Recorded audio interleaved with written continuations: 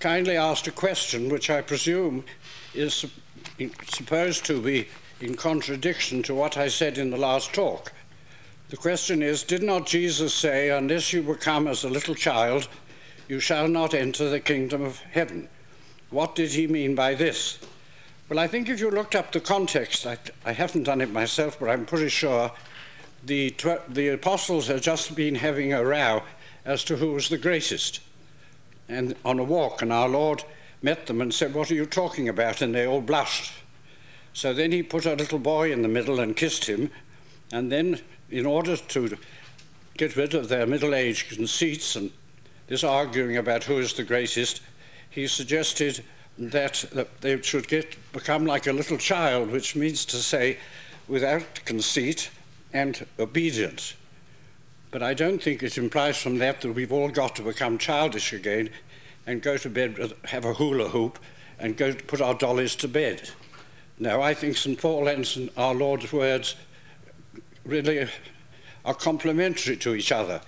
As you get older and feel more important, you need to have the spirit of a little child in the way of humility, but our Lord hardly asks middle-aged men to become brats. Now, I thought for the last two talks, I'm sorry it's been so wet for you, it happened every Sunday that I've been here. I keep on hearing jokes about the English weather, but they're not so funny now since I've been here. But we haven't been too bad. We've had 2 good days, and it's going to be lovely in a minute. I wanted now to talk only about a book that Cardinal Newman wrote, one of the most sensational, caused a great stir, and has a very pertinent business for us today. It hasn't got a text, but I would like to take one of those 2 slogans that his schoolmaster taught him when he was young, and which he followed through all his life. One of them was holiness rather than peace, and we thought of holiness throughout the retreat, the frame of mind which will decide what we're like, and the other one was growth is the only evidence of life. Those 2 phrases from Mr. Scott affected Newman all the time. Many of his sermons developed that theme. The book I want to speak about is the one that is very pertinent to me because he wrote it just next door to where I now live. In 3 days' time, I'll be back in the room next to him. And that's where he had his great reading desk and where he wrote standing up. The last book he wrote as a Protestant. Indeed, he became a Catholic just before he wrote the last paragraph. And it was called Essay on the Development of Doctrine. It took him about 3 years to write, and it was what he clarified his own thoughts in order to make this great decision which cost him so much. So therefore I thought I'd speak about it. When I arrived at my little house about 2 months ago for the first time, I found a registered parcel waiting for me, and inside a bookseller who I didn't then know, an old man who'd been in the book trade all his life, sent me a book and had a letter in it saying, "Dear Father, I hear you're coming into this room." And he said, "It's always been my ambition to send a book back to the place where it was born." And he sent me the first edition of The Development of Doctrine, which I have open in my room at the place where Newman became a Catholic. Now, The Development of Doctrine, which was written about 40 years before Darwin, caused a tremendous sensation.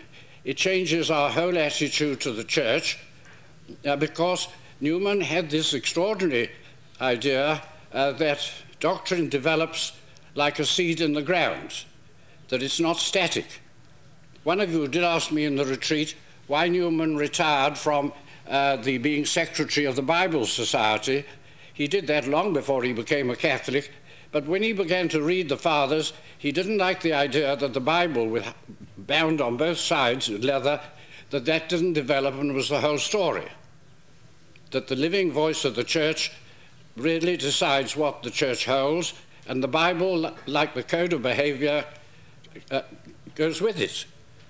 And so therefore Revelation supports what was handed down by the apostles. Well, I'll only do the first part quickly because it's a big book and very But the second part is marvelous, the actual development in the church. It may interest you, some of you who like, it's a wonderful book to read. The first thing that Newman suggests is that if we take that candlestick there, if we all look at it, then you get an idea in your head. All our ideas may be different, but that candlestick eventually is transferred to my brain, the shape of it and all its aspects. And Newman says, the mind works like this. No sooner do we apprehend than we judge. We allow nothing to stand by itself. We compare, we contrast, we abstract, we generalize, connect, adjust, classify, and we view all our knowledge in the associations which this object presents to my mind.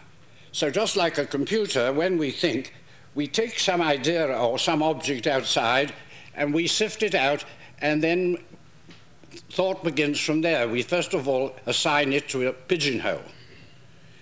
Then he goes on to say that very often most things we look at, like that candlestick, then we suddenly, it's only an opinion we have about it, it's trivial, and we toss it aside. So that not everything you think about comes to fruition. It's simply an opinion. But some ideas, for some strange reason, become leading ideas. And he gives us an example of in Christianity. Supposing I say to you the word Christianity, then you can think of it in quite a lot of different ways. You can think of it as the restoration of our fallen race, the sin of Adam having been wiped out by Christ. You can think of it of Christian charity, philanthropy, and helping the poor, like Mother Teresa. You can think of it to do with spirituality, which is true, like St. Teresa of Avila and the great mystics.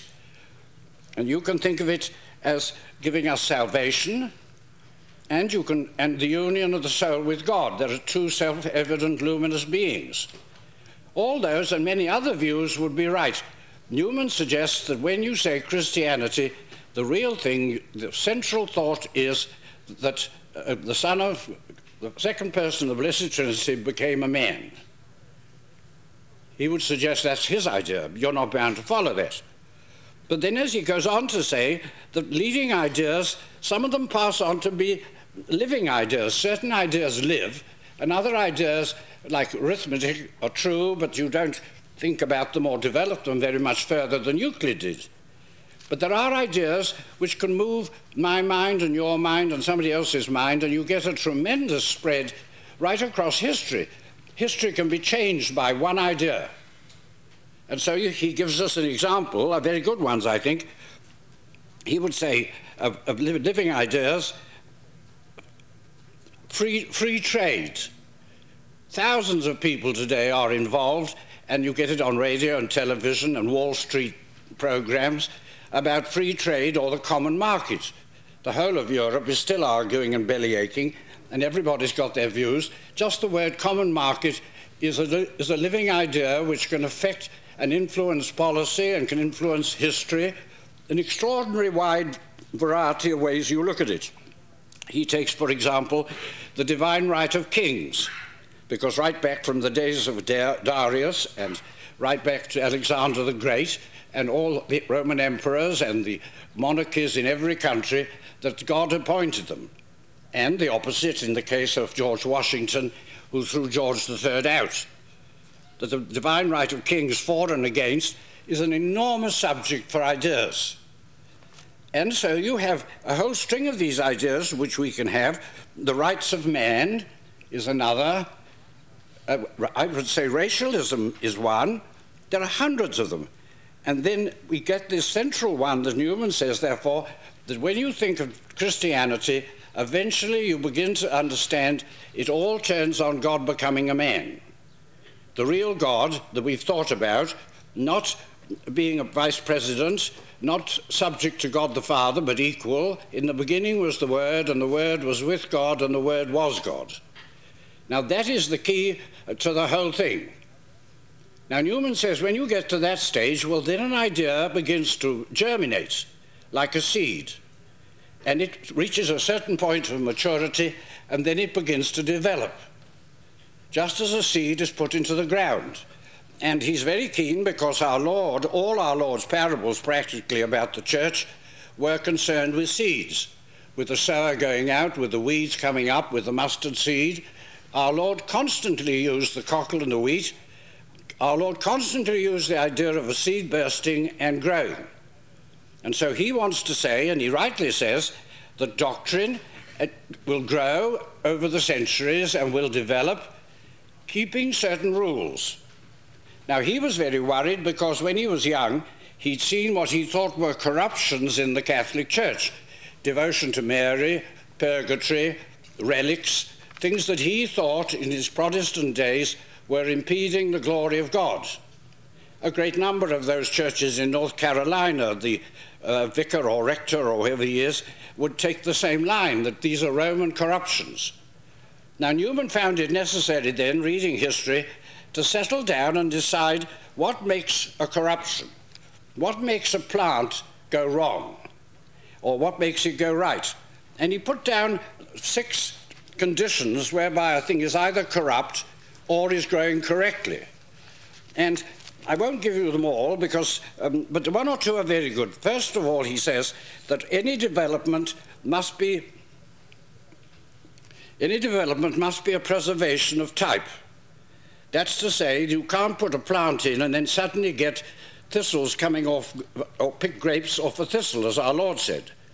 That if you put a thistle in the ground, as it grows, it must continue to be a thistle. I think all of us would concede that.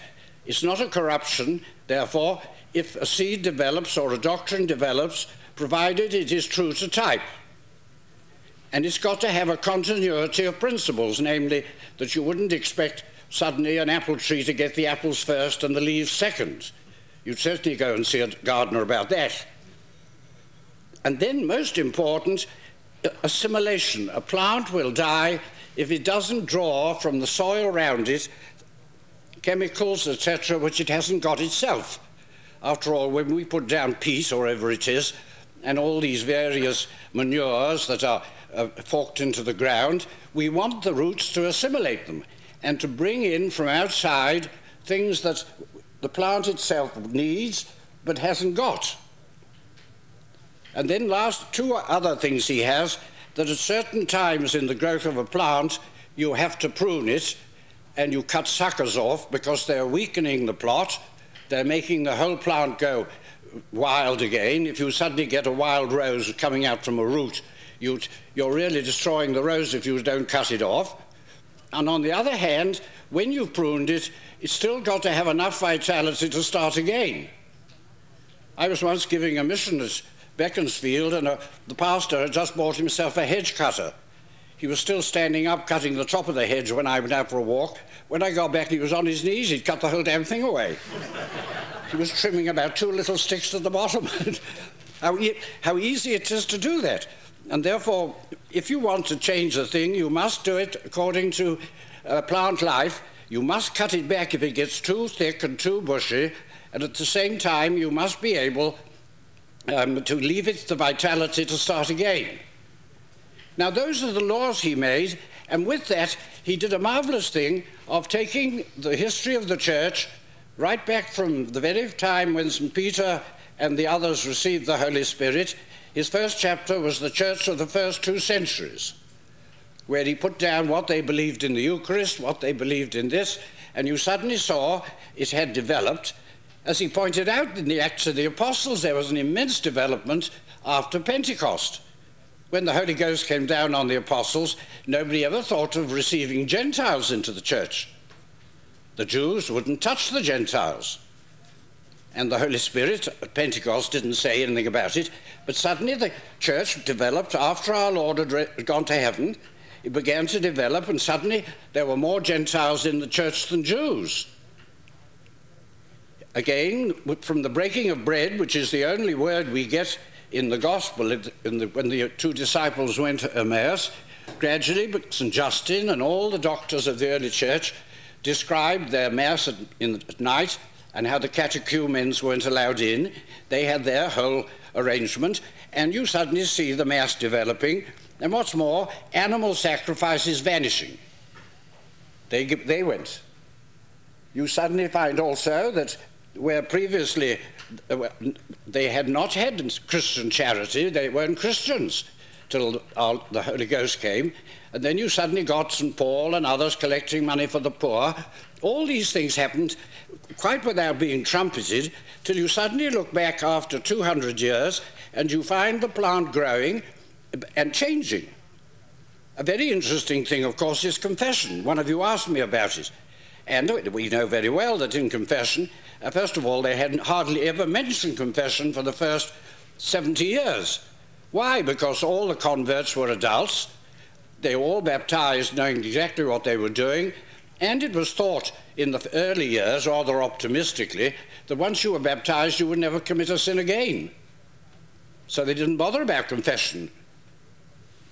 No, but then suddenly the persecutions came, and then all of a sudden a new thing came in the church, namely that people lapsed.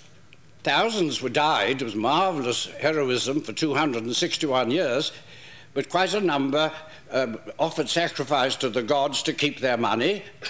What was to happen suddenly when the persecution ended? Were these people to be brought back? Now it's sad that the heretics of the time, they all said, no, these chaps can't come back. But the church said, again, continuity from our Lord in the gospel, yes, they can come back. The Orthodox Church sponsored confession for those now who needed it. So confession itself came in. But then after that, confession was always in public. And you all did your penances in public, and you shouted your sins out in public. And it worked for a time, but then they all found it was becoming an hypocrisy, that people were making up sins and sort of having a whale of a time. It was like a sort of a show on the telly. All the sins people confessed in public. And it was the Irish monks who said, why not have a confessional box? Because then when a person's by themselves, they'll be more honest. At least there was a chance of it. In Spain, they still have some of these public penitential services, and on Holy Week, in all the old towns like Seville, they have a little section in each procession for the adulterers. They all wear hoods like the Ku Klux Klan, so you can only see their eyes and have a guess of what they've been up to. And then they were, I don't think they are, I think they're Knights of Columbus if you looked inside. And they wear robes, and they have a bottle of sherry, and they have a swig every minute. Every 2 minutes they have a booze up as they go along. And they're the attraction of the whole procession. I can quite see why the Irish called a halt to it. But it's interesting to see how this developed. So Newman has to say, what was a corruption, what wasn't. He points out one corruption that it's only his view, but it's a very interesting one. When the emperor became a Catholic, Constantine, he had a vision and saw the cross in the sky and heard the words, "In this sign you will conquer." So Constantine, in the first burst of enthusiasm, had a cross put on the shields of all the Byzantine guards. And that led to the Crusades, little by little. Over 200 or 300 years, they suddenly found that we were having sort of paratroopers and things going off to bash up all the pagans. And although they were well-meaning, and some of them had vows in religion, like the knights from Malta, yet Newman says that was a retrograde step that should have been stopped. It is stopped now. Because there, the church wasn't continuous. The church was never founded to fight wars like the Crusades, but it came in and caused scandal and great sin. So it's interesting to see how confession developed, and then, of course, you get again the thing people say, well, there was no pope in those days. All those ministers in North Carolina would say that, but the silly part is they didn't need a pope when St. Peter was walking around, because he was the pope. They called him Pete, I suppose, and they just asked him but when he died, then the next need were bishops. They came first, because Alexandria and Antioch, the church spread slowly like a plant, and then somebody had to be in charge when Paul and the others had gone on or died. So the bishops are all the time mentioned, and the Pope living in Rome, as he was, that all the early popes are buried in Rome, they were only heard of. They hadn't got your lovely eyewitness news every night to find out what the heck was happening. So the bishop was the man who ran the whole show. Well, Newman takes the church every 200 years right down to his own time. And that's what he had to say, the devotion to our Blessed Mother, which he thought a corruption at that time, that when our Lord was proclaimed to be the Word, God from God, light from light, the moment the council defined that, then Mary suddenly became all important. She was the mother of the God-made man. And so, by worshipping her and praying to her, she's only a creature, but her position suddenly became right in theology. So he went right the way down through the centuries, showing the growth of the church and how doctrines changed. So he makes a very good remark. No doctrine that we hold today was held like that at the beginning. Because doctrines grow when there's a heresy. Then they have a debate about it and some hard feelings, and they have heresy spread, and then the church has to pull itself together and say, now this is what the apostles always taught. That's what Newman himself did. He came over to the church following the fathers of the church step by step. He goes right down to the 18th and 19th century. And you see some things that have gone out, but all the time there's a period of pruning, and there's a period where sudden growth, and there is this the plant must be true to type. You must be able to say, this has evolved from what the apostle said. Now, this is important for us today, and I would end on that particular note, because today the changes in the church have caused us terrible trouble. Last week, when there was a retreat the size of yours, there were 4 or 5 people you could tell, and you meet them everywhere, who are terribly upset about the church changing. It's a real pain to them. I know an old priest who stopped saying Mass. He's just too old to be bothered with a missalette. I don't blame him for that. The missalette doesn't have to drive you crackers. But the odd thing is, it's sad when a man has to give up. But I've got other people that were on here, things like confession, whether we could go to confession in public or private. These things we've got to accept. It takes a thumping long time for a plant to develop. This was the mistake of the early Christians. If they made any mistake, it was they thought our Lord was coming back again while they were still alive. They all did. They were so excited after the resurrection that they began to get ready, pack their bags for purgatory. Though they hadn't heard of purgatory then, that's come later. But it was very sad. St. Paul himself and some of the apostles fell into that. And then Paul had to write to the Thessalonians, who packed up all work. They were very advanced trades unionists. They simply stopped working altogether to get ready for the last day. And St. Paul had to write to them and say that if a man doesn't work, he can't eat. That was a complete blunder. And so when we get the changes in the church, we get so het up about them. Oh, I've seen such comical things happen. There's one old lady in England who can't stand shaking hands at the Agnus Dei. Well, nor can I, but I can't say that. She's furious, and on Sundays, she always sits in the side aisle behind a pillar so as that nobody can reach her. But there's another old lady who loves shaking hands and is what more determined to get this dirty old thing to keep in with the liturgy. So she rushes across and there's a sort of battle royal behind a pillar. Talk about being mature Christians. We have one parish in England where they brought in the word, like you did, I don't know why, at the council, responsorial psalm. The silliest word I've ever heard, but it came in. Well, about 5 years ago, a Benedictine monk, quite rightly, said that it's silly to say responsorial psalm. All psalms are responsorial. So he tried to cut it out again. And you ought to hear the congregation, how he was chopping and changing the liturgy, and they were all up in arms. They hated it being put in, and 5 years later, they hate to have it taken out. People are so perverse about changes. Now, I was at the council for one session. I wasn't a holy doctor. I was in Vatican Radio. But I met a lot of the bishops, and I saw with my own eyes what I can only tell you. The bishops at the council were quite the holiest set of people you ever saw. They were terribly sincere. Most of them were up at 5 in the morning making the holy hour every day before the council began. They weren't sort of knockabouts wanting to change the church. Indeed, every one of them had an Irish grandmother, as far as I could see. In fact, most of them didn't want any changes at all, but then the changes were forced on them. The previous council, there'd only been 400 bishops present. Why? Because there wasn't air travel. The last council, there were 4,000, at least. Australia and New Zealand and Fiji and God knows where, they'd never been to a council ever. You couldn't get there. Only 4 Americans, I think, managed on the Cunadas or something to get across to Vatican Council I.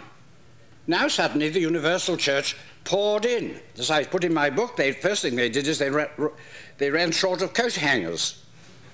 They hadn't got enough hangers for all the American jackets.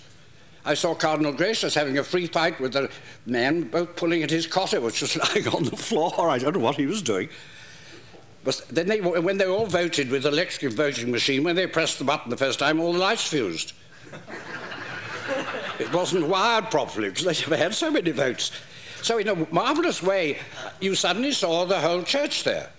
But then you see what was extraordinary was, when they began to discuss the liturgy to start with, the question of Latin came up. And it's hypocrisy today for you and me to go on belly aching like some of these Latin Mass people, how disgraceful to change.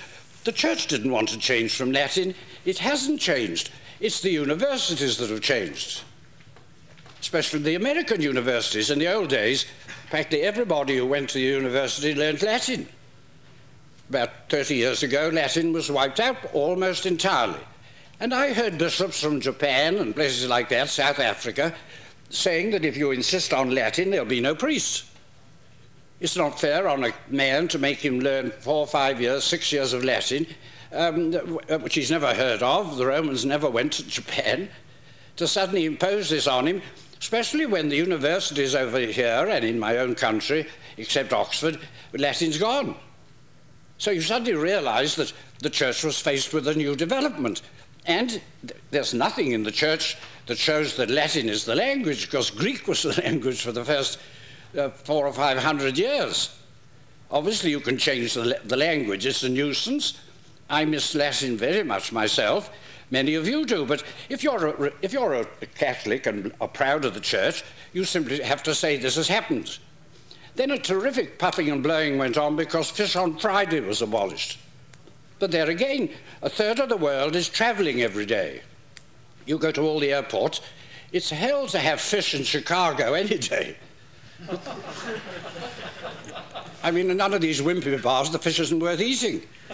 No, if you're in New Orleans, they still have fish every day. But if you're in places where you can't get fish, or if you're travelling at airports, as they are. I said Mass at London Airport once on All Saints' Day, and I had about 500 people at Mass.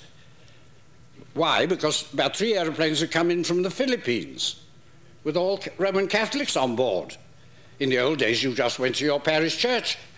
So the Church didn't abolish fasting and things, but they had to try and adjust.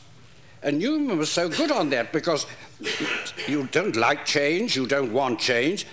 Some changes are bad, and then we have to allow and prune the thing. But there again, if I've got no authority, then I should shut up.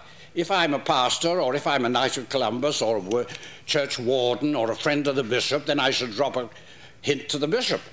But on the whole, to get ourselves all miserable and rushing around, and all the time having grievances, it seems so very sad. I found Newman's development of doctrine thrilling. And there's one last development which he didn't know, poor Cardinal Newman. That's devotion to the Sacred Heart. Devotion to the Sacred Heart only came in when St. Francis Assisi had the stigmata. He was the first man who had the wounds of our Lord on his body. Funny enough, after his time, a whole lot of nuns got it. I never understand that. I think that's a bit charismatic. But at any rate, when St. Francis, who so loved our Lord, got the stigmata, then a devotion started to the 5 wounds. And in England, when Henry VIII tried to shut the church, the pilgrimage of grace of all the devout Catholics from the north, they carried a banner with the 5 wounds, was their rallying banner. They were all killed and defeated. Then they decided, just by custom, that they would have the central wound that pierced our Lord's heart. So devotion to the wound in our Lord's heart came in about 1600. Then an extraordinary thing happened. Dr. Harvey, a very distinguished man of the early 17th century, he discovered the circulation of the blood. Up to then, they thought that the heart was full of vapors and things. Shakespeare and all those people, they had no idea what the heart was doing. This the symbol of love. Harvey showed that the blood was whizzing around inside. You get blood pressure and all the rest. Immediately he did that. Pascal, the great Frenchman, wrote a book on the heart about love. And St. John Eudes, the same time, founded an order of the Sacred Heart in about 1640. And 8 years later, St. Margaret Mary had all her visions of the Sacred Heart at Parilamonio. And so suddenly devotion to the Sacred Heart came in. And it went a bit strange at one time. Margaret Mary, if you please, wrote to the King of France and said that our Lord had ordered her to ask him to put the Sacred Heart on the national flag. Luckily, he was so busy with his mistresses, he didn't do anything about it. We would have been awkward having the Sacred Heart flying on the tricolour today. I don't know, especially with Mr. Mitterrand as president. Luckily, the Church didn't do it. And then the devotion to the Sacred Heart became marvellous in the French Revolution. The two great saints, the foundresses of Notre Dame, St. Julie Billard and St. Madeleine Sophie Barrard, the foundress of the Sacred Heart Order, they would live through the French Revolution. And the Christians, especially in Brittany, the little badge was a rallying point in secret, rather like the resistance to Hitler in the last war. Well, that went all right. And then Dr. Barnard of South Africa suddenly transplanted a heart. So now our Lord's lost his heart. Bang gives a Sacred Heart. You can have a plastic one made in Cleveland. And yet the funny thing is, it hasn't changed at all, because if the Church looks back, the doctrine of the Sacred Heart is that our Lord presented his heart as an apt sign of his love for us. So therefore, now with Freud and things, the heart is much further inside. So you see a development weaving along, and the odd thing is, it's the same thing, but we have to check it. And that's why we shouldn't be in a hurry in the Church. People get so worried and angry when things aren't done at once. They're making the same mistake as the pagans. They thought of religion as only lasting 70 years of their life, that the Church is going to go on forever. And that's why, if you want to be in a hurry, you're like St. Peter wanting to build those 3 tents and then find the vision's over. That's why I find the Church goes slowly. We're going to get many changes in the Church in the next years, where priests get fewer, where you're going to have confession will change completely, and then again, we've got the space age. I suppose there'll be a Jesuit college on Mars one day, I don't know. But we have to be, whatever stage we're in, the seed will grow. So I'll end on that note. Cardinal Newman, at the very end of his book, he wrote down that the author is now becoming a Roman Catholic. And the only comment he made was that when he became a Catholic, he had nothing new to learn.